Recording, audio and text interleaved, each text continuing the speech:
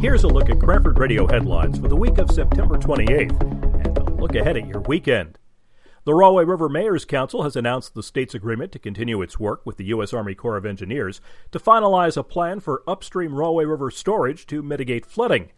Additionally, the 2019 fiscal year federal budget includes strong policy provisions that require the Corps of Engineers to keep making a solution a national priority. A new report lists Cranford as the 45th safest municipality in New Jersey. The ranking from SafeWise used statistics from the FBI 2016 crime report and weighed that against the population of the towns. Rain on Friday may be heavy at times with a high around 63. Much better for Saturday and Sunday with mostly sunny skies and a high in the low 70s.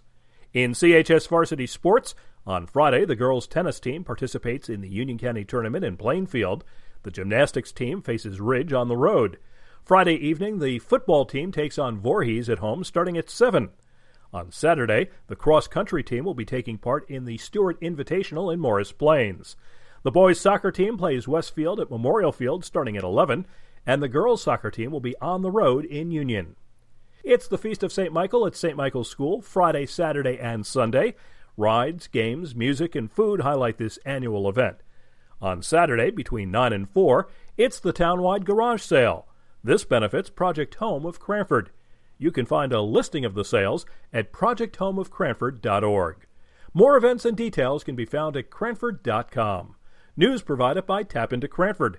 For Cranford Radio, I'm Bernie Wagenblast.